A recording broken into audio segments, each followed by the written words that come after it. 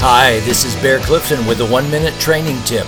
One of the greatest privileges for a man is to be a father. But how do you do it? There's so much confusion today about masculinity. Thankfully, Christianity provides a perfect model for fatherhood within God Himself, who reveals Himself to us as a perfect and loving Father. One lesson we learn in Scripture is that being a father means God has given men authority to lead. This comes with having bigger muscles and deeper voices. Men on average just have more physical power, but too many men abuse that power in their families. That's not leading. The Bible says in Philippians 2 that God the Father used His power to exalt His Son Jesus, to give Him the name above all names, so that every knee would bow before Him.